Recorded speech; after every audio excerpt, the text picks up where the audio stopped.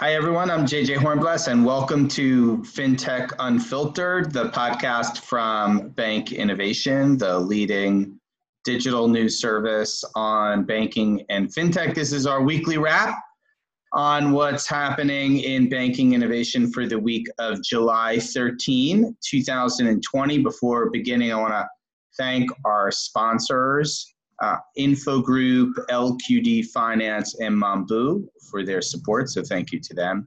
I am joined by Bianca Chan and Rick Morgan from the Bank Innovation team, and we're happy to have Johan Envall, who is a Vice President at COVR Security, as our special guest this week. Hi, Johan. Greetings from, how are things in Sweden? Things are good. We're in the peak of the summer and enjoying it, and I'm fine, thank you. Good. Thank you for being here. It is Friday, July 17, 2020. A key story this week that we wrote about was on the gravitation among some financial institutions to what might be called alternative core providers. There was some data that came out of Bankjoy, which is one of those core providers, that showed that they've secured some new clients.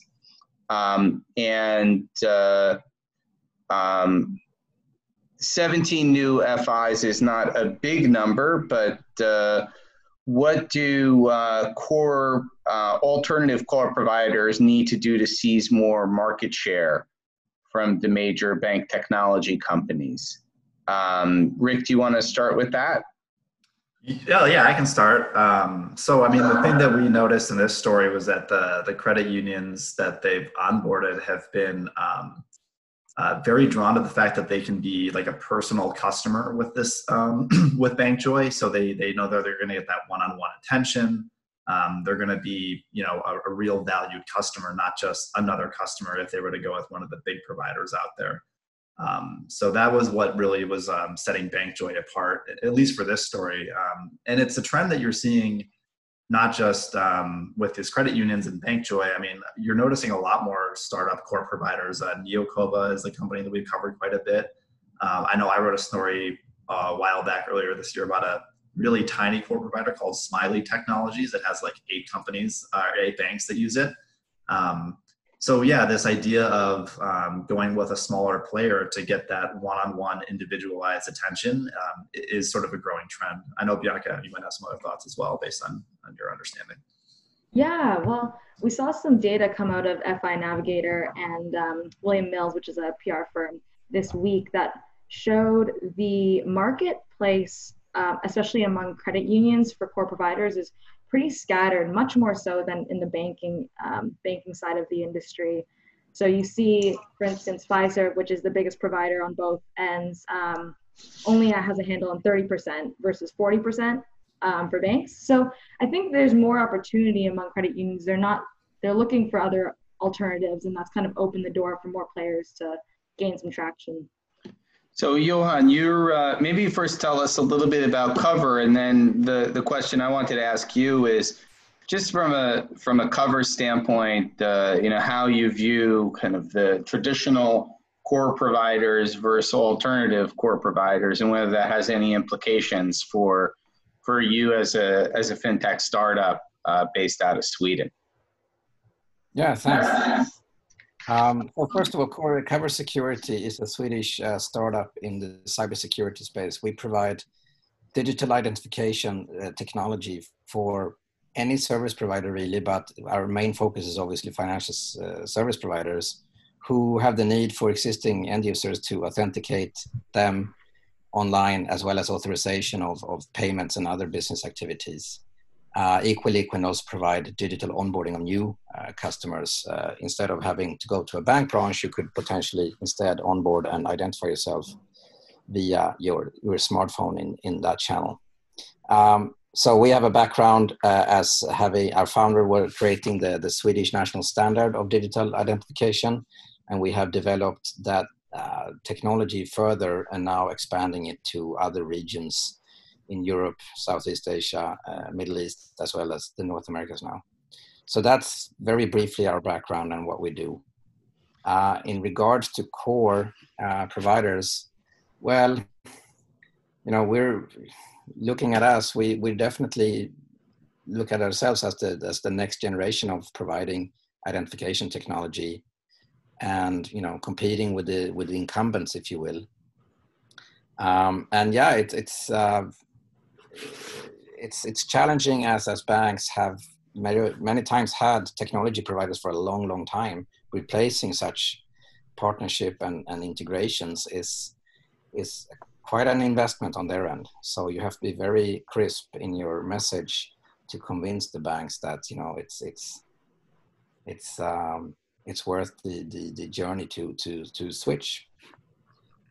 If that makes sense. Do you have do you look at the kind of gravitation to some of these new alternative technologies, like if security as well as a high threshold for adoption, standards and so on? Is there a messaging that you try to pursue that allows you to kind of get through this kind of incumbent hurdle challenge when you're talking to potential partners and users? Yeah, I think we normally want to have a conversation. It's obviously about security and the guts of the cryptography and etc. But looking at security from a user experience perspective, I mean, security is, to be honest, maybe a boring topic, and it's something you just have to do, and it's people expect it to kill or sabotage the user experience. It's a trade-off. High security means poor UX, or equal that you can trade off security to improve UX. But we show how actually user experience can be improved by equally improving security. So again, looking at how to authenticate yourself to log in or to authorize payments in an easy and seamless and frictionless manner is a topic of cybersecurity equally to user experience. So they go hand in hand, and that discussion is it's nicer and more fun to have, to talk about how the UX is getting better while you're improving the security piece. Okay. This week, Bianca and Rick, you both wrote, I think, varying stories that sort of touched on POS lending. Mm-hmm. Why is there so much attention around POS lending now? First of all, maybe kind of fill us in on what happened this week between MoneyLion, Charge After, and Afterpay. Mm-hmm. But it seemed like there was a confluence of news coming out of POS lending. Yeah, I mean, people want that basket size up, and they want that decreased cart abandonment. I know Afterpay, this is where I wrote about, and Bianca wrote about other stuff as well, but Afterpay had some pretty interesting, they came to the US a couple of years ago, and they've just been growing like gangbusters. They were at 1.5 million customers, I believe, last summer. And this May, they announced they were at 5 million customers in the US. The US is now, I think, their biggest customer base. They're an Australian company. So it used to be Australia, New Zealand was their biggest customer base. They're also in the UK as a company called ClearPay. So yeah, the fact that their US market is now really grown to be the biggest customer base they have is pretty interesting. And to that end, they launched in-store capabilities. They had been a completely online capability, a completely online solution up until this point in the US. So, but now they're going into the brick and mortar. Yeah, and MoneyLion, for its part, is a challenger bank. They're looking to get into point of sale financing. So the company, which is now a challenger bank with checking accounts and lending products, it recently revamped its online account offering. They're calling it Roar Money, and it's backed by MasterCard, which is essentially a phase 2 of its free checking account that used to be backed by Visa. So since MoneyLion handles its own lending processes, it has, I think, something like 40 state licenses. It'll essentially allow customers to choose between the cash in their debit accounts or to use MoneyLion's lending products for installment loans at checkout.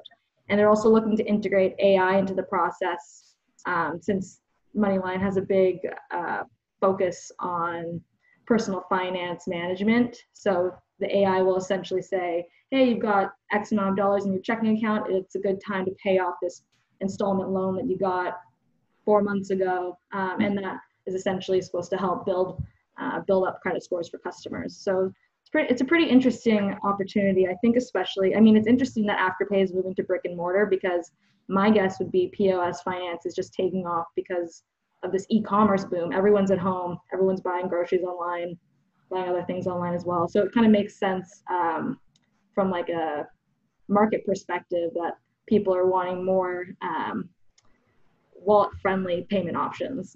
Mm-hmm. Yeah, I mean, it's like there's so much credit card transactions. The volume is so huge that even if a small percentage of that goes towards POS, point of sale lending, the numbers are really potentially staggering. Yeah, I mean, Visa got into it with Charge After. They're looking into installment loans as well. So even the big card players are kind of trying to move into that space. Yeah. Yeah. So looking ahead next week, what do you, Rick? What do you have coming up? Well, we have a few things on the docket. Kind of going to look at some reports that talk about how big tech is affecting finance. And then also, it is earnings season, so we will be keeping an eye on what some of the big banks and the big tech players have to say. Good. And Johan, what's coming up for COVR in the next few months? What are you guys working on? We have some mature projects that is finally kicking off both in Middle East and in Southeast Asia. And myself, I'm driving one national ID project in Central Europe. So it's all over the globe, I would say, at this stage.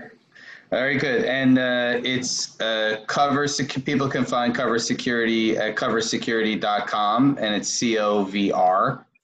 Correct. Make sure to leave out the E. But thank you so much for being here, Johan and Bianca and Rick. As always, we want to hear from you. Please rate FinTech Unfiltered wherever you listen to your podcast, and and please be sure to visit us on bankinnovation.net. We'll see you next time here on FinTech Unfiltered. And until then, keep it unfiltered.